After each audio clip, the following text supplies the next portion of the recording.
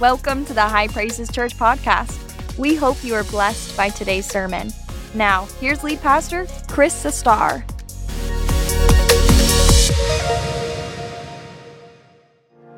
I want you to turn to the Gospel of John chapter 19. Gospel of John chapter 19. And I want to read verses 17 and 18. And then I want to skip to verses 34 and 35. As I stated earlier, I've titled this message, There's Power in the Blood of Jesus. John 19, beginning at verse 17 and also verse 18. And he, that is Jesus, bearing his cross, went out to a place called the place of a skull, which is called in Hebrew Golgotha, where they crucified him. And two others with him, two thieves, one on either side, and Jesus in the center. Now, go with me to verse 34. But one of the soldiers pierced his side with a spear. Let me pause and tell you that this moment in the story, I've skipped so far ahead that Jesus has not only been crucified, now he is dead. One of the soldiers pierced his side with a spear, and immediately blood and water came out.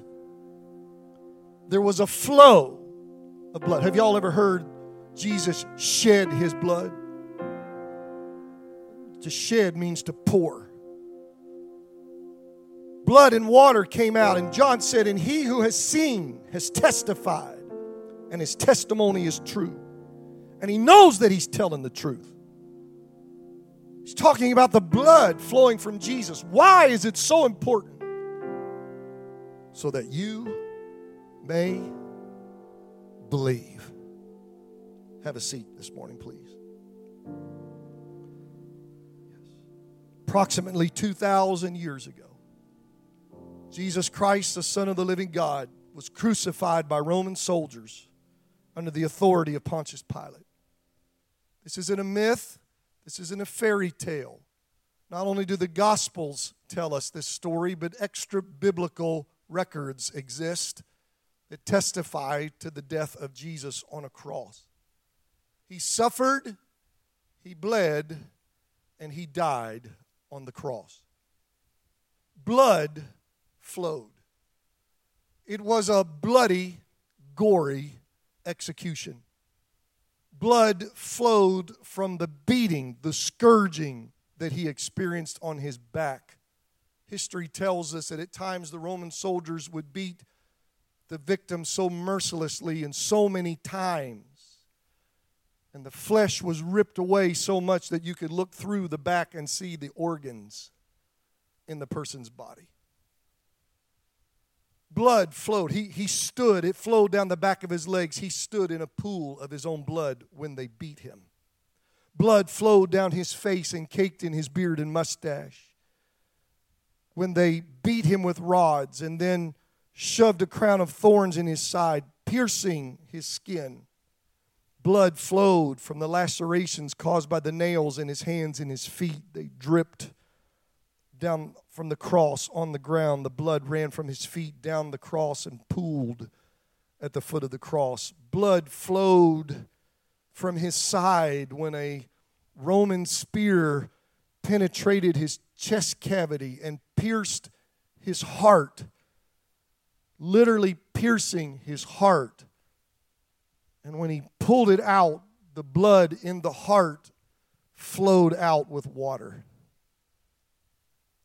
When talking about the cross, you have to talk about the blood. And while talking about a bloody death may be uncomfortable, it is necessary for you to adequately understand the meaning behind the death of Jesus.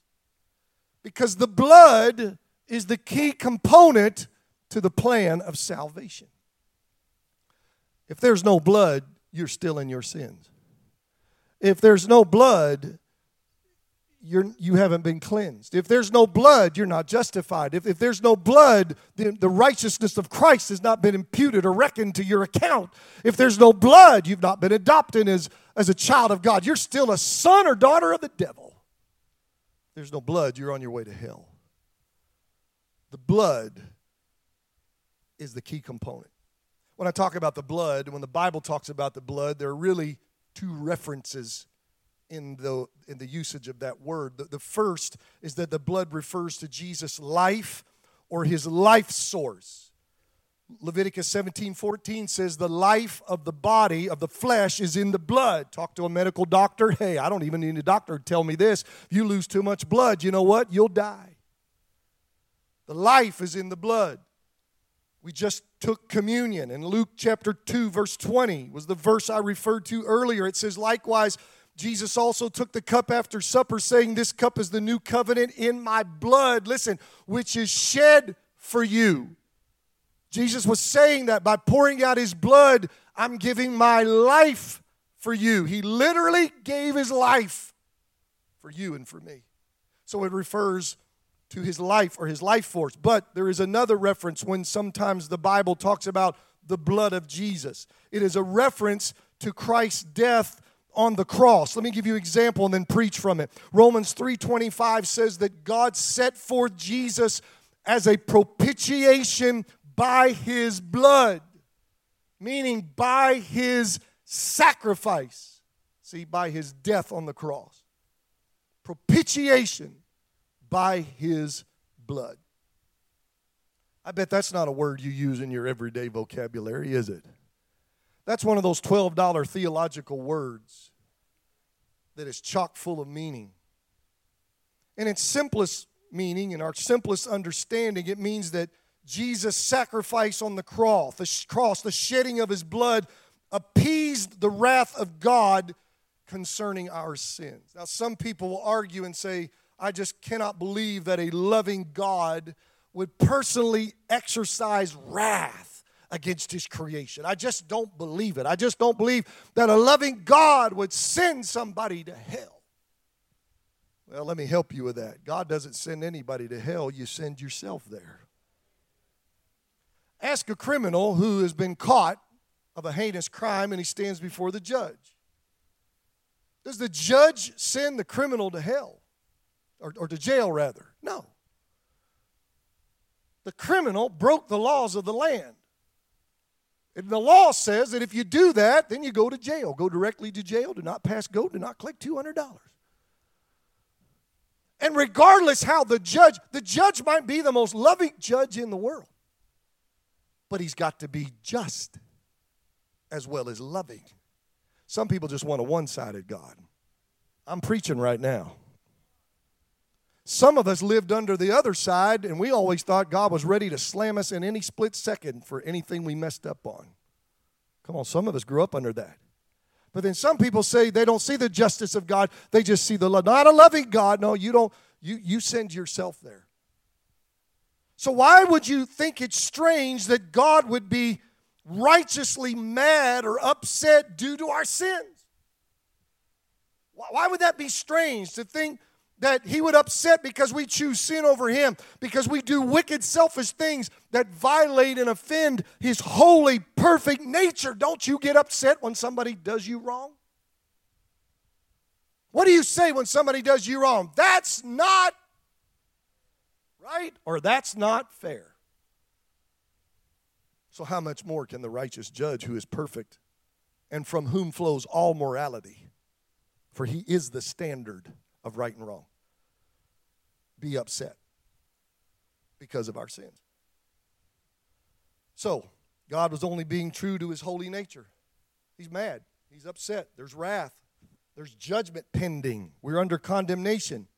And yet that loving God, who was being just and holy, wanted to save us. So what did he do? He sent Jesus to die, watch this please, and bear the wrath of God on our behalf. If Jesus did not bear the wrath of God, then y'all, all that wrath is all still stored up against you. But I got good news for you today. It's not. He did bear our wrath. He gave his life so that you wouldn't lose yours. He took the wrath and the judgment on himself so that when you put your faith in what he did, God can give you his righteousness. I want to preach something. I don't know if I've ever preached before. But now, the longer you preach, you can't remember everything you preach. But I don't know if I've ever preached this before. But I saw this. I'm going to preach it today. It's just a little play on something. When you die, you're supposed to go to hell. Jesus even went to hell so you don't have to. Do you know that? When the breath left his body and he cried, "It is finished," his body still hung on the cross, and Joseph of Arimathea wrapped it and put it in a tomb, and it laid in a tomb for 3 days, but his spirit was out. And Ephesians says that he went into the heart of the earth, to upper Sheol, upper Hades, which is hell. Hell has 2 compartments. Now, he didn't go into lower Hades because those people had sinned and rebelled against God.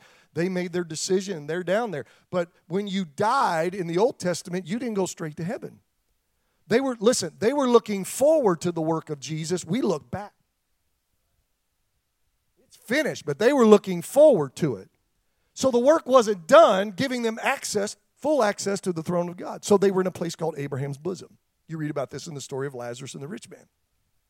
It was a place of comfort. And every righteous person that had ever put their faith in God, for all the times up to that point, was in upper Sheol, Hades. And that day, in hell.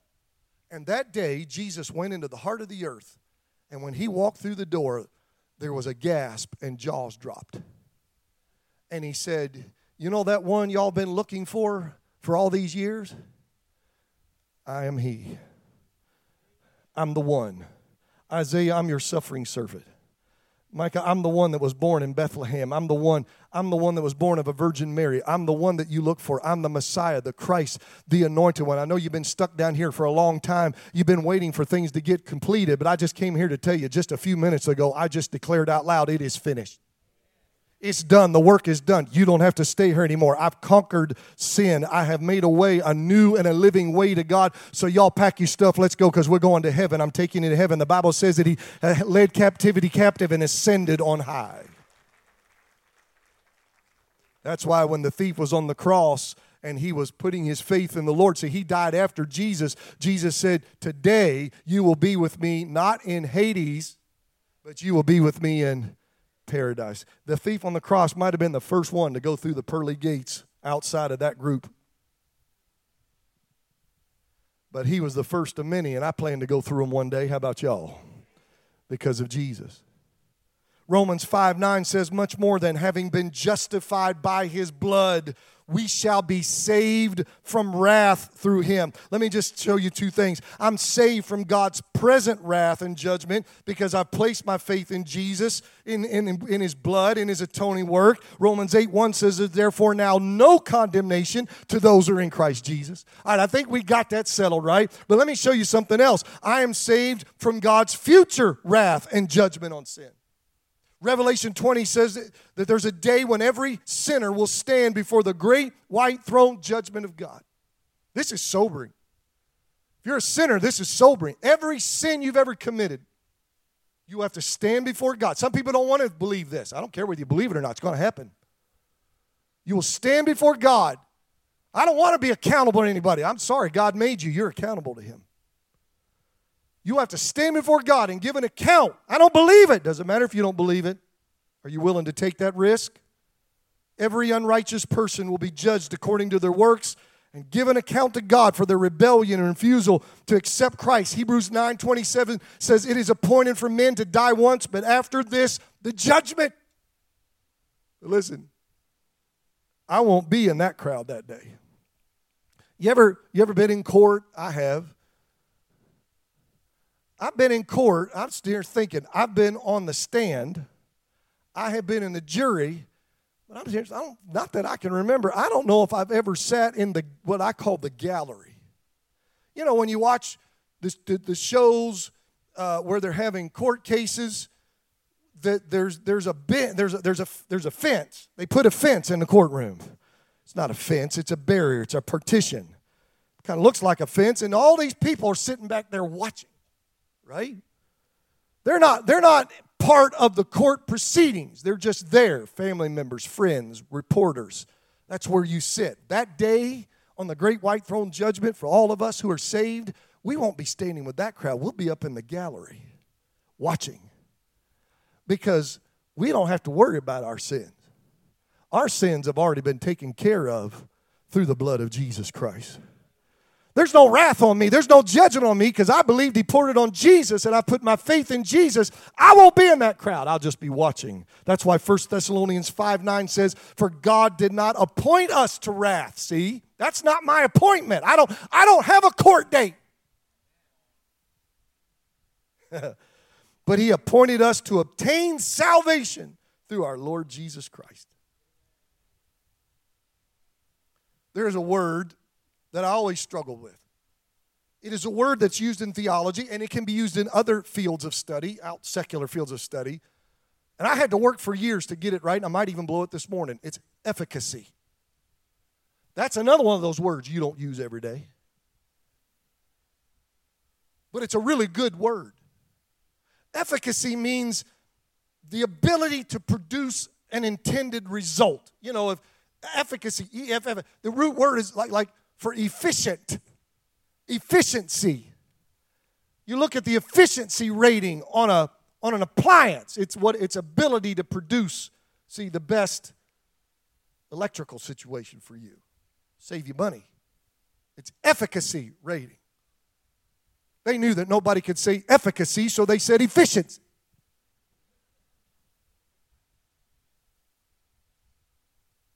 So let me use that word. The efficacy of the gospel to save a sinner is contingent, dependent upon the efficacy of the blood of Jesus.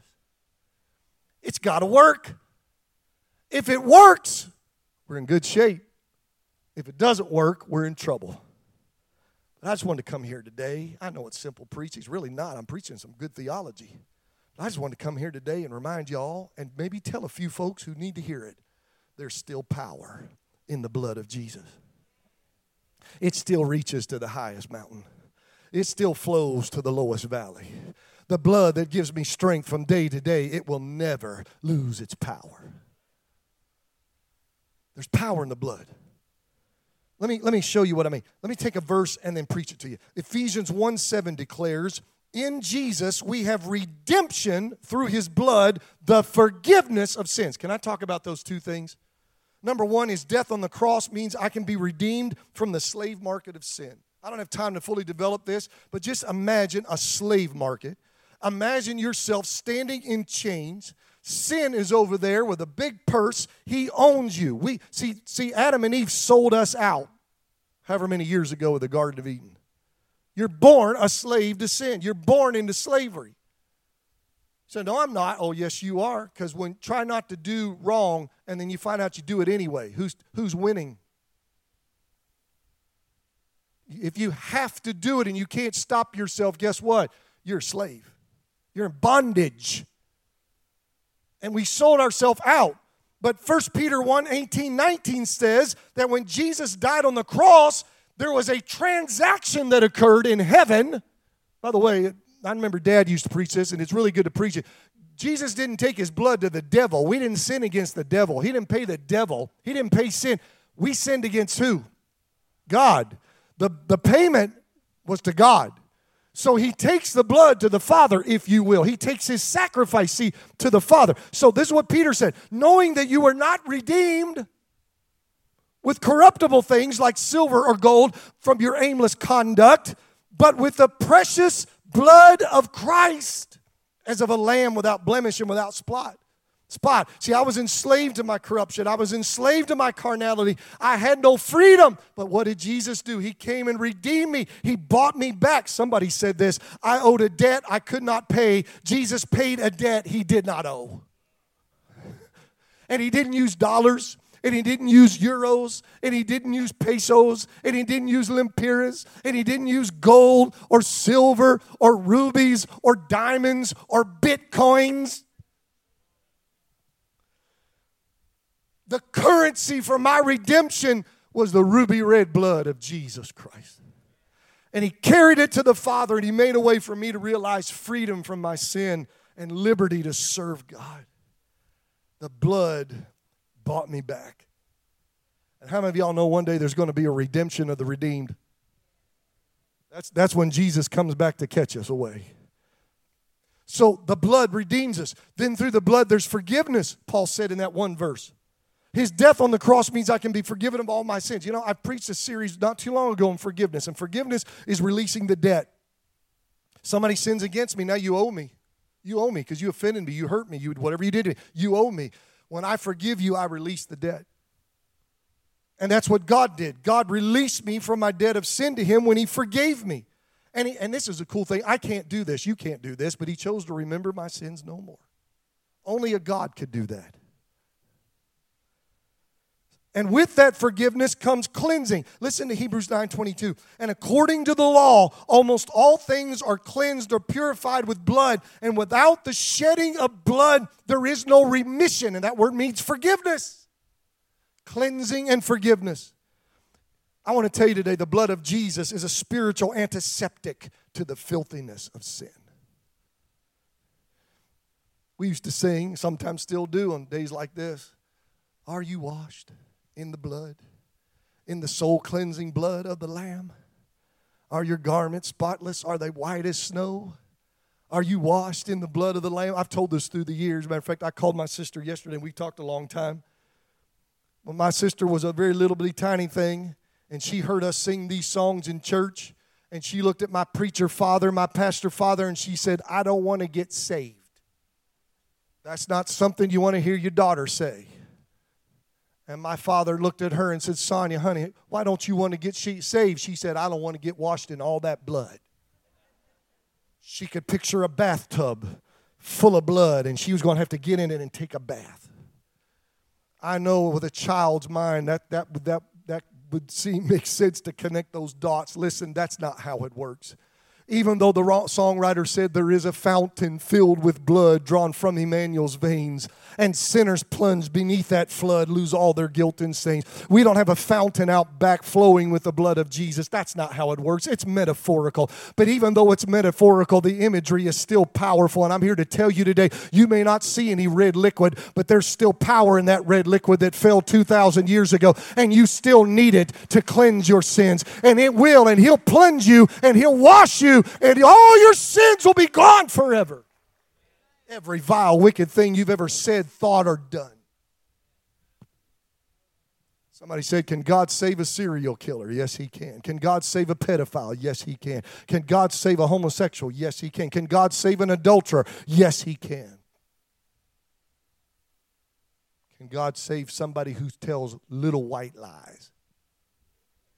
Because that's just as bad as all the rest of those other sins I just said. Sin is sin. But the blood will cleanse it all the way. The blood goes to work as soon as you confess your sins. You know, when you go to court of law, you have to. How do you plead? Your Honor, I plead blank. Leah loves to watch all these Snapped, Investigation Discovered, 2020. It's a wonder I don't go to bed with nightmares. I mean, she just gets into this stuff. And I'm like, how do you watch this and have a clear head? And they get him in the courtroom. And they say, how do you plead? You're going to have to plead something before God. Not guilty.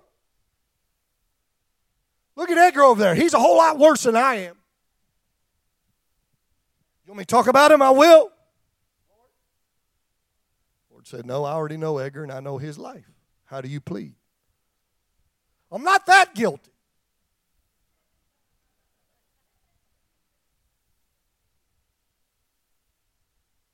Okay, Lord, just a little bit guilty. But can't we let it slide? Some of y'all wish the Lord would be like that police officer that pulled you over and gave you a warning.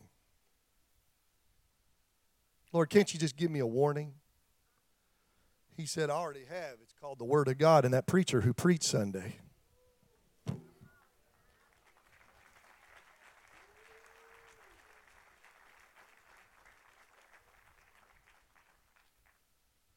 been acting like this a long time. I'm not going to change. But 1 John 1:9, I love it. If we confess our sins, if we'll just plead guilty. You know when you plead guilty, you know what you do? You just agree with what God already knows about you. Just agree with him. When you agree with him, he is faithful and just, watch this, to forgive us our sins and to cleanse. Forgive and cleanse us from all under. How can God be just? He is faithful and just. He'll be faithful every time to forgive you. He is fair. That's fair. How can it be fair for you to cleanse me and forgive me? Because of the blood of Jesus. Getting it? So the next time you mess up and you get under conviction, you say, oh, Lord, I'm sorry, please. What? Go ahead, say it. Please forgive me. It's not because you begged real good. It's not because you got a good connection with the Lord. We've got a past. No. Every time, oh God, I feel the Holy Ghost all over me right now. Every time we mess up, every time we have to fall on our knees and start asking God to forgive us, it is always coming because of the blood. I'm telling y'all, the blood will never lose. You better hope the blood never loses its power, because you need that blood every day. I want you to stand with me.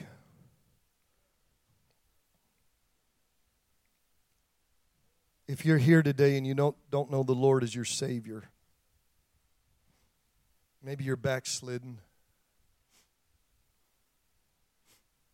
In all of my communicating and all that I've done today, and I'm high energy and I love to use humor, but I love to preach the gospel and I love to preach the word. Can I just talk to you today?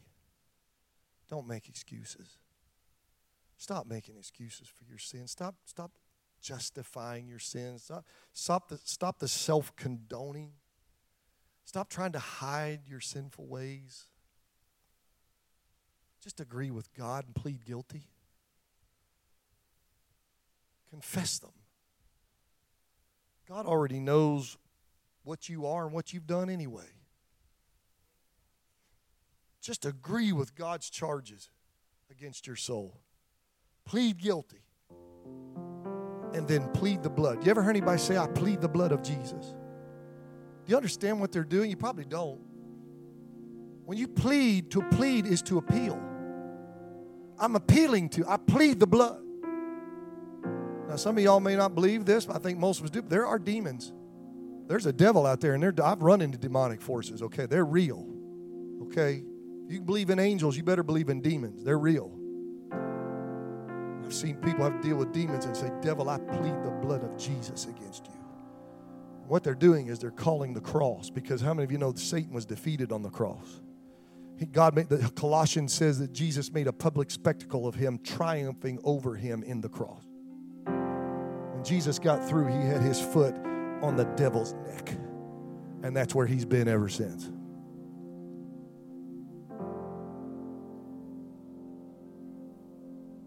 And if you'll just plead your case and plead the blood and say, I'm appealing to the cross. I'm appealing to what Jesus did. I don't deserve it, but please forgive me and wash me. Please, God, I don't want to be under your wrath or judgment anymore. I want to be right with you. If you'll just pray that kind of prayer, have faith and lean on the gift of God, the grace of God, guess what? It is by grace you are saved through faith. That not of yourself. It's the gift of God. I've seen him do it time and again. He'll wash your sins away. I heard this years ago, and every once in a while I like to use it. It's been around a long time. There's some things I don't know, and it's true. I guess is why I use it, because I agree with it. There are some things I don't understand. I don't. There are some things that are beyond me. There are some things I can't comprehend in this life. I don't know, Tony, how a black cow can eat green grass and give white milk. Brown cow, brown and white cow. You know they got Oreo cookie cows. Have you all seen the Oreo cookie cows? Have y'all seen them? They're black on either end. They're white in the middle. Call them Oreo cookie cows. They make their own milk to dunk in. You have to live in my brain. I'm telling you, it just never stops. Ask my wife. I don't know how a black cow can eat green grass and give white milk. And I don't know how God can take a black heart filled with sin and wash it in his ruby red blood and make it white as snow. But all I know is he can. And he did it for me. Did he do it for anybody else in this house? Come on, if he did, lift your hands or clap your hands or do something. Hallelujah. Thanks for listening. Be sure to join us Sunday mornings in person or online at 10 a.m. For more information or to watch our services online, please visit us at www.highpraises.org or check us out on social media.